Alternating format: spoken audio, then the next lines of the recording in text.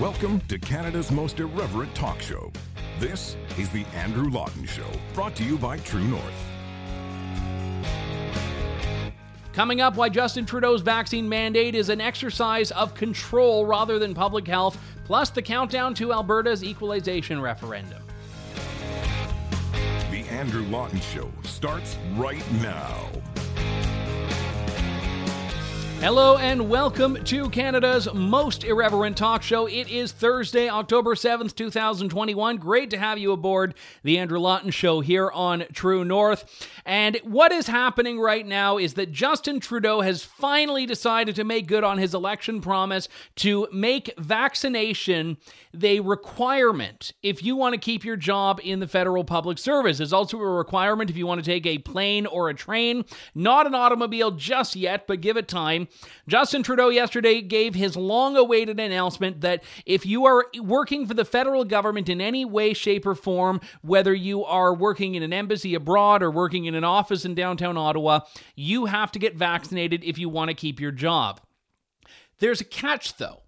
Even if you are working from home, if you are working remotely, if you are literally zooming into the office, you have to be vaccinated under Justin Trudeau's federal public service vaccination edict, which means if you are like I'm doing here, you're holed up in a basement office, you're not interacting with any people around the world, you emerge for oxygen every couple hours, maybe get a coffee, then go back down into your little hidey hole, you need to be vaccinated if you want to work for the federal government.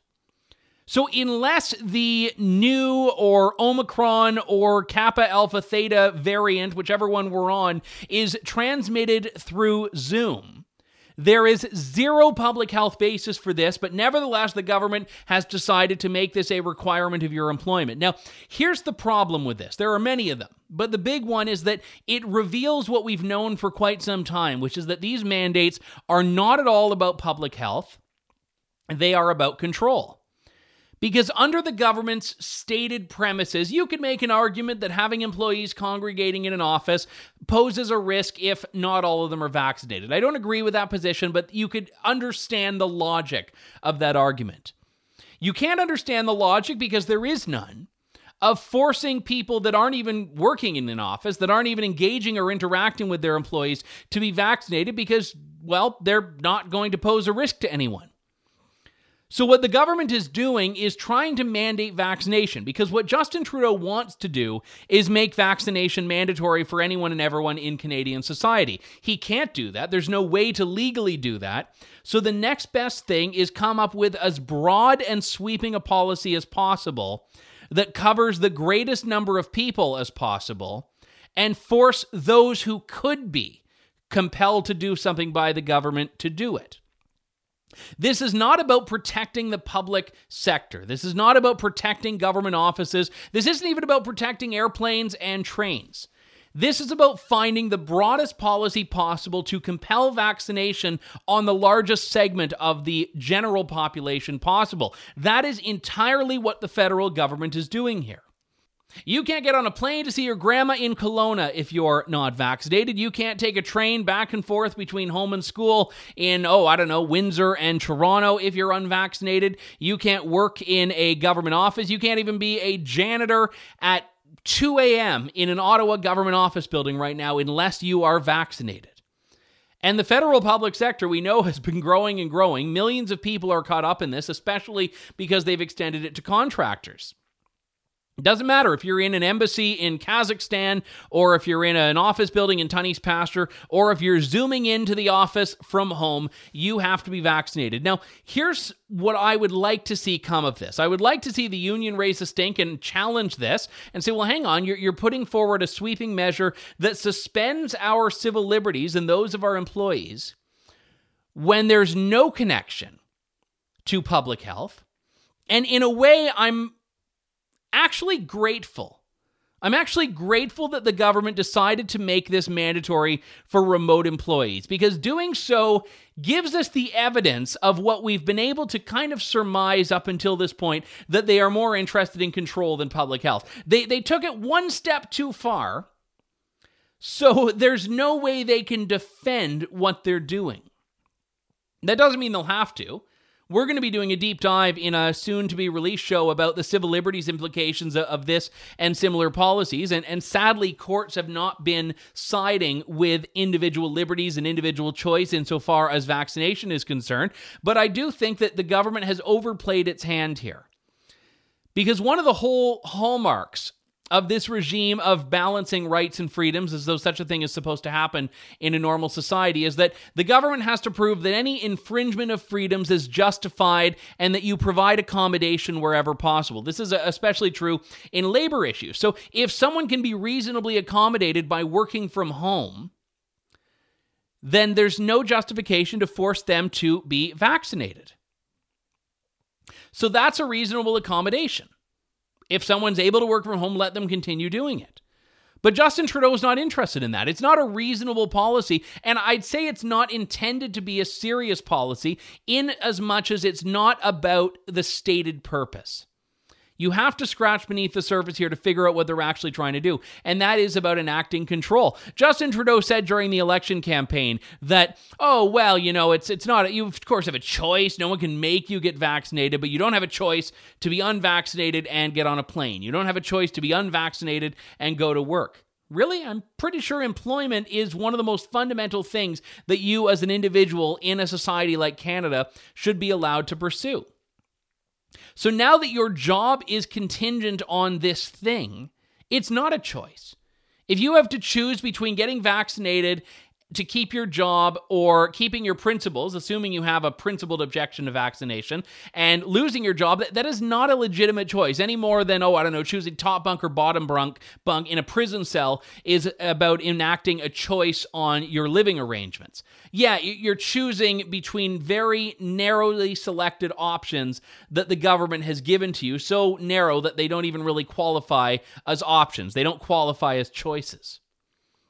So this is not about choice, and don't let Justin Trudeau's narrative and rhetoric on this convince you otherwise. This is an issue of government mandating vaccination. Just because it's not Justin Trudeau or Patty Hajdu or Theresa Tam showing up on your front doorstep and shoving a needle in your arm without your consent, it is still something that takes away your choice and your right as an individual to choose. And in my opposition to this, yesterday I put out a tweet in which I pointed out the absurdity, the absolute absurdity of extending this to remote employees. And I had people with the predictable retorts of, you're being anti-vax. No, supporting choice is not being anti-vaccination. I chose as an individual to get vaccinated at a time before I was forced to for any particular reason, like flying or something else. And I encourage others to choose the things that are right for them. But it is important that these decisions remain choices. Otherwise, as a society, we go down a road from which there is no returning, of completely abdicating our ability as individuals to decide what goes into our body, decide what medical treatments we take, and more importantly, to wall off aspects of society. This idea of vaccine segregation, of vaccine stratification, is a very real thing. And I would point out here that there is no protection for workers. No protection for workers. Justin Trudeau said that the questions about exemptions, religious or for medical reasons, will be very narrow, and his words, onerous. So they basically don't want you to be able to get an exemption for anything. And if you lose your job or are placed on unpaid leave, because of this, you are not even going to be eligible for EI benefits. So if the government fires you because you wouldn't get the jab, this EI system that you've paid into will not cover you. And this means that the government is treating it as a with cause dismissal, I suspect. And again, this is speculation from what they've said, but the government is treating this as a with cause dismissal, meaning it's like you stole from your company or you, punched someone in the lunchroom or something. So this would go on your record of employment as being with cause, not a layoff. So that means no EI benefits, and it very much damages your ability to get another job in the future. So Trudeau bragged that these measures are, in his words, quote, the strongest in the world, unquote. Now, limiting freedom more than any other country seems like a very weird thing to be proud of, but Canada's back, I suppose. And interestingly enough, and I don't even want to give them ideas here, But for these measures that he claims are the strongest in the world, it's worth noting that you don't even need to provide your proof of vaccination. You can just sign an attestation saying you're vaccinated.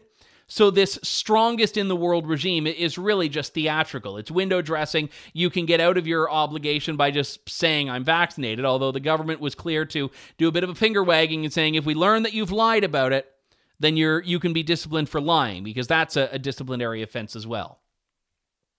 So they're trying to just create this world in which the only way you can keep your job is to be vaccinated, and at the same time, they aren't even living up to the severity they say is there. But again, I'm nervous about taking on that line of thinking here, that argument, because I don't want them to make this more strict. I don't want them to do more on this. I'm just pointing out the absurdity of what they say they're doing and what they actually seem to be doing here.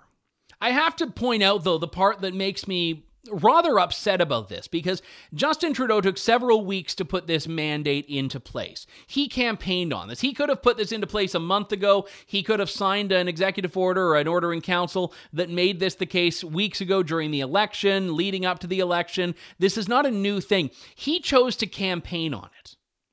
So this thing that I say is a gross violation of civil liberties, which it is, was also and is a winning political proposition for Justin Trudeau. And, I mean, there's a lot about the country that this makes me quite sad about, if I'm being perfectly candid with you, because Justin Trudeau ran on this. This is not out of left field. Normally, such a severe and extreme measure would be the kind of thing that would be a last resort, but he was quite proud of this. He was actually scoring political points off of Aaron O'Toole by saying, why isn't Aaron O'Toole making vaccination mandatory? He was like, there's this thing on Reddit called Am I the Asshole?, where people will tell stories about some conflict they've had with another person, and then they ask Reddit, am I the asshole? And basically the implication is, okay, someone screwed up here. Am I the one in the wrong, or is the other person in the story? Justin Trudeau has managed to, with his shamelessness, take his position on mandating vaccines and turn it around to Aaron O'Toole and be like, no, he's the asshole. He doesn't want you to be forced into being vaccinated. This guy thinks you should have a choice. What's wrong with him? And Canadians went along with it. I've talked to numerous people that have done informal and in some cases formal polls and surveys on this, and what they found is that Canadians, by and large, welcome being forced to do things, especially insofar as the pandemic is concerned. So rather than celebrating your choice as an individual, Canadians want to be forced into it. And with vaccination, I don't think there's anything irreconcilable about being pro-vaccination and being pro-vaccination choice.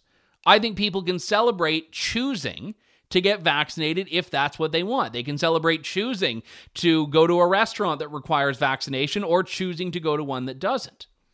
But instead, we appeal as a country to the lowest common denominator of people that want to control others, people that want to shut down others' right to dissent, people that want to close off other people from being able to make these decisions for themselves. And in doing so, what we've become is a country that has no valuing of independence, no valuing of individual freedom. And this is exactly why these things need to be defended. I said on the show last week, or it might have been earlier this week, that if you don't stand up now, you'll never get a chance to down the road. And I very much stand by that. Because a lot of these things have come incrementally. At the beginning of the pandemic, when the lockdown first happened, back in our first 2 weeks to flatten the curve or whatever it was, we were told that, okay, we just have to do this to get through the next couple of weeks. And, we were told, everyone's got to be a bit of a give and take. Restaurants can deal with a couple of weeks. It's going to be tough, but we can do it. And then when reopening started to happen, a lot of people became very comfortable with government being the one to make this choice. I remember there were restaurants in Toronto that were angry before Ontario had a vaccine passport. Restaurants that were angry that Doug Ford wasn't mandating vaccination for restaurants. And I was saying, well, why aren't you just putting a policy forward? I wouldn't support that policy, but I know you'd have lots of customers that would, people that would feel safer going to a restaurant that was requiring vaccination. Why did they want the government to make the call for them? People have forgotten what it means to make choices for themselves because government has made itself the chief choice maker in individual people's lives for much of the last 2 years.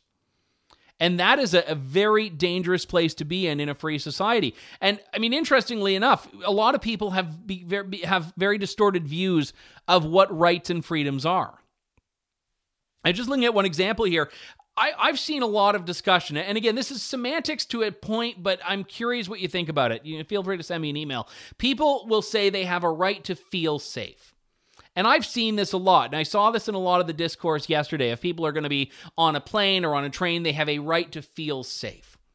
Now, there is no such right to feel safe. You don't have a right to feel safe. You have a right to be safe. You have a right to not be threatened, to not have your life threatened by other people. But this idea of feeling safe is very subjective. Some people might not feel safe walking or riding their bike on the side of a road. Some people might not feel safe driving down a road that doesn't have a median. Some people might not feel safe driving at night. Some people might not feel safe climbing a ladder. There are lots of things that you may do or not do because you feel safe or feel unsafe. But you don't have a right to have your feelings about certain situations trump other people's right to do things. And again, I'm nervous about going down the road of semantics because for some people, they genuinely do believe that this is an existential threat to their lives. If they go outside and they're around unvaccinated people, that, they're going to drop dead or something like that. And I don't like that people feel so anxious and afraid of engaging in the world. But when push comes to shove, when we have to reconcile two people's conflicting beliefs, I was on a panel on Saturday in Calgary, Alberta, the Canada Strong and Free Conference, and I was talking about this with Bruce Party, who's a fantastic civil liberties lawyer, and Jonathan Kay, who's a fantastic advocate for free speech, but on vaccine passports, he's all for them. And Jonathan Kay mentioned something about having been at this Blue Jays game, which I'm told is baseball, in Toronto, and 30,000 people were there, and he said that he liked knowing that everyone around him was vaccinated. That made him feel good. Okay, that's fine. Now, if the Blue Jays company is it Maple Leaf Sports Entertainment? I don't know. Sports are not my forte, as we say. But if the Maple Leaf Sports Entertainment had come up with a policy that said you have to be vaccinated, okay, sure. Then people like Jonathan Kay can decide for themselves whether they're comfortable. When government does it, you don't have the right as an individual to assess your own risk level, to assess your own tolerance for risk, your own threshold for risk, and decide accordingly. And this is a big problem. As a society, we are not about risk aversion mandated by state. People can decide, yeah, I'm going to go whitewater rafting. Yeah, I'm going to go on that Arctic expedition. Yeah, I'm going to take up shooting as a hobby. Yeah, I'm going to do crocheting instead. You do have a right to make these choices. But by government getting license to lower everyone's risk threshold, the natural extension of this, the logical extension of this, is government taking over a lot of other aspects of our lives under the same criteria, which is to mitigate risk. And not only to mitigate risk, but to force a mitigation of risk onto people that might have a risk tolerance level. I mean, look, I'm not a bar person. I don't feel the need to go out dancing and drinking at a nightclub, but doing so is an activity that carries risk. You're drinking, you're out, you're amongst strangers, you don't know what's going to happen. People decide for themselves whether they're interested in doing that. People should decide for themselves. But when government takes it over, it enacts control. And that is what it's about more than public health. Because at a certain point, the line between the government measure and the stated purpose of it, and then further to that, the actual effect of it, these connections get blurrier and blurrier. And it's in doing so that government starts to become the sole decision maker of all the things that matter, of things that used to be up to individuals. And from there, as I've said before, there is no coming back. We've got to take a quick break. When we come back, more of The Andrew Lawton Show here on True North. Stay tuned. You're tuned in to The Andrew Lawton Show. Welcome back to the Andrew Lawton Show. We've been given a fair bit of attention in the last few weeks to the upcoming equalization referendum in Alberta coming up in just 11 days.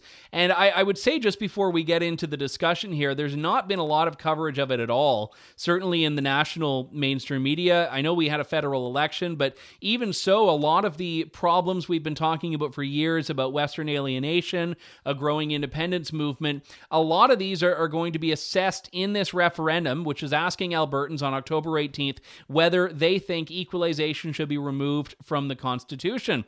Obviously, a bit of an uphill battle getting that adopted by the federal government, but still a very necessary discussion. And one I want to have with MLA Drew Barnes. He represents Cypress Medicine Hat. He's an independent, but previously sat in the UCP caucus and was also on the Fair Deal panel. And we've talked to him about that in the past. Drew, it's good to talk to you again. Thanks for coming on today.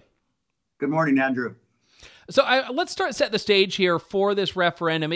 How important is this? Is this kind of the be-all and end-all of the independence fight right now, or is it just one of many tools that should be looked at by Albertans?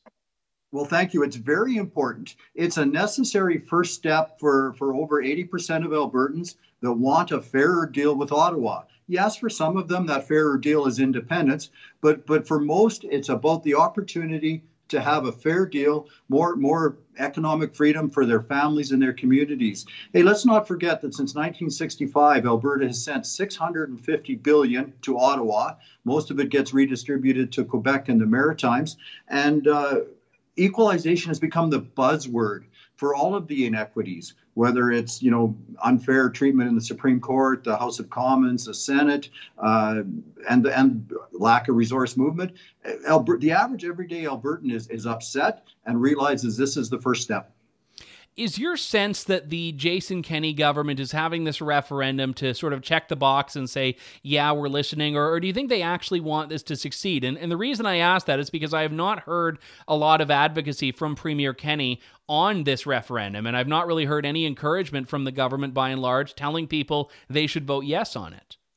Yeah, exactly. Jason Kenney's been totally invisible. Once again, he's not meeting expectations. He's not getting behind his own referendum to vote yes to end equalization, take equalization out of Clause 36, subsection 2.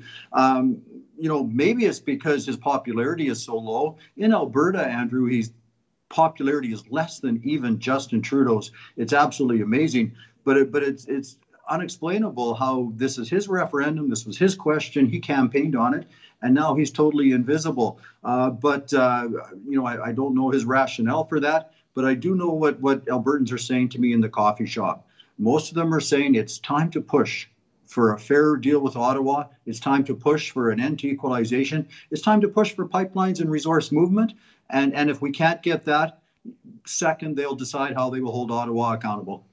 One of the concerns that I've heard from a lot of people that are on your team on this, they want equalization over, is that because there's not been a lot of discussion about this referendum, because a lot of Albertans don't know what's happening or don't necessarily know the stakes of it, it could have a very underwhelming turnout or it could fail. And I'm curious what the implications of that would be at the risk of putting the cart before the horse. If this doesn't have an overwhelming showing that is lining up with yes, what's that going to mean for the people that have been talking about these issues that you've just brought up?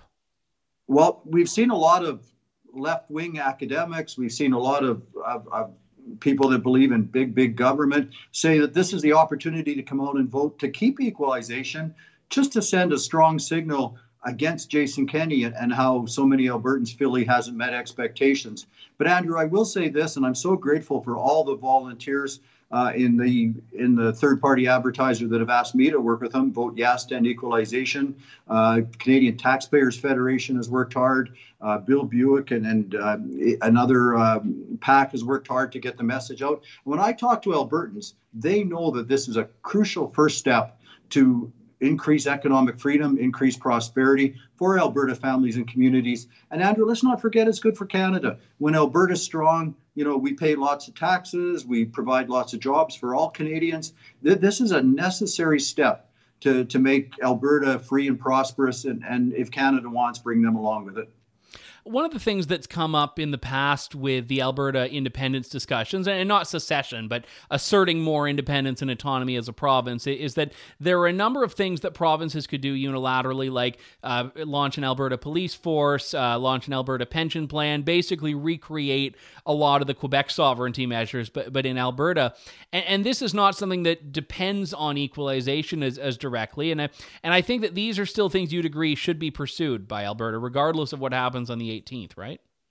Absolutely. Alberta having its own pension plan would be a $3 billion net benefit to Albertans. So, seniors right now, they can't afford to pay their utilities. We could give them a decent retirement benefit, or we could have lower premiums for employees and employers. Either would be good. Our own police force, God bless the individual RCMP officers, but they're so overtaxed here with rural crime. Something needs to be changed there. And Andrew, let's not forget that it's almost 21 years since the famous Alberta Agenda letter, called the Firewall letter, penned by Stephen Harper, Ted Morton, Ken Buzenkal, Andy Crooks, and others, and nothing's been done. And it's time to gain this leverage with Ottawa that, we want equality, we want fairness, or we want to look at things differently. And absolutely, whatever the outcome of the vote yes to end equalization referendum on October 18th, all those Alberta agenda items need to be pursued and implemented. Let's talk about equalization specifically, because the constitutional amendment being sought would basically take that section out of the Constitution that requires equalization. Constitutional changes are virtually impossible in the Canadian political system, especially because they would require buy-in from provinces who are receiving equalization. Changing the formula could be done by federal cabinet. I know Maxime Bernier has said, he was in cabinet once when they changed the formula within the course of a 3-hour meeting. So that's an easier hurdle, but that nuance is not reflected in the referendum question. So what I would ask here is, would you settle for a change of the formula that was a bit fairer, or do you think it needs to go entirely? I believe it needs to go entirely. Again, first of all, because any political movement could change it and change it back to, Alberta's disadvantage, which again is Canada's disadvantage.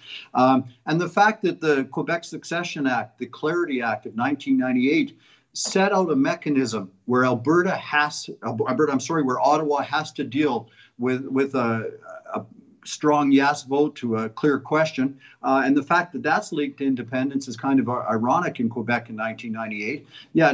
There's other constitutional issues that have to be addressed, like the inequity in the Supreme Court, the inequity in the House of Commons, how ineffective and useless the Senate is.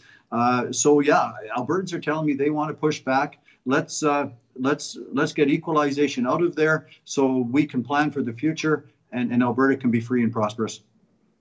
What are the big? Let me take a step back here and ask this a different way. Obviously, I know most small C conservatives are in favor of scrapping equalization. I also haven't heard too much from Rachel Notley and the NDP on this, and I'm curious if this is a left-right issue or if the battle lines are a bit different. Oh, it's absolutely a left-right issue. The NDP, believes in big government, believes in wealth transfer. Clearly, they believe in as much money coming out of Alberta as possible. That's why they were so devastating in their 4 years in government here in Alberta. But I would suggest that Rachel Notley's looking at how low Jason Kenney's popularity is in Alberta, when a lot of her people and public servants are saying, hey, let's vote to keep equalization, just to send Jason Kenney a message with how disappointed we are that he hasn't met expectations. She's probably just letting that play out.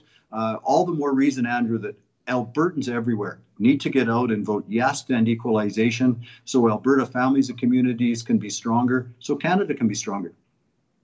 So how does ending equalization make Canada stronger? Well, first of all, right now, the equalization formula is it's unclear. It's had unintended consequences. It's clear that some provinces don't develop their resources, don't develop their revenue base, so they won't affect their ability to collect equalization dollars from Alberta through Ottawa. So a system where Alberta, first of all, could be stronger, so there'd be more job opportunities and more wealth created for all Canadians. And secondly, where the other provinces have the ability to develop their resource bases and their revenue bases stronger, which would be good for all Canadian families and even for public services, because it would create a greater tax base. Equalization has created a disincentive to create wealth, to create revenue, to make Canadian provinces strong. With one we always hear about is New Brunswick and Nova Scotia and Quebec not developing their shale gas resources, so they won't affect their equalization. No doubt there's other examples of where their economies are being held back to continue the money flow from Ottawa. So Canada has the people, Canada has the commodities. We should be the freest, most prosperous place in the world. And of course, what we're seeing under our current federal leadership and current equalization formulas, we're seeing us slip, into the second tier. It's embarrassing, and it's just a matter of the right policy to change. Yeah, you're very right. And I think this is the one takeaway that people, even outside of Alberta and outside of the have provinces, need to realize here, which you've touched on. This is not just a rainy day fund to help provinces going through tough times. This is a program that by design breeds dependency, and it takes away any incentive for a Quebec to develop its energy sector, because they can replace that revenue more consistently and stably by profiting off of Alberta's energy sector. Particularly ironic, given that Quebec does not want pipelines and Alberta oil, but they want the checks that come from Alberta being able to sell its resources. Exactly. At the same time, the demand for oil and gas in the world was increasing, particularly before COVID. We're producing less, and Canada is not energy self-sufficient. My goodness, if Line 5 closes, can you imagine the effects of that on Quebec and Ontario? It will be devastating. There's just so many things that have made it happen that have held us back to where, as an example, Andrew, from 2004 to 2014, when Alberta was really, really rolling, Ottawa didn't have to put anything into Alberta. We were paying lots of extra pension, lots of extra taxes. We were creating jobs for all Canadians. And Ottawa had to pay less unemployment and less transfers in here because we were strong. The equalization program is based on provinces with different fiscal capacity being able to have the same approximate taxation levels so they can have the same quality of services. But Andrew, what's been happening is now all the fiscal capacity of all the provinces is narrowing as Alberta falls, as Alberta becomes less and less able to create wealth and create jobs for all of Canada. We've created a situation that's hurting 37 million Canadians, never mind the 4.4 million Albertans. So let's all vote yes to end it, and let's decide the strengths of this confederation, and let's work hard for more economic freedom. The equalization referendum in Alberta coming up on October 18th. And just to be extra clear and crystal clear here, Drew, the good vote is the yes vote. The good vote is a yes vote.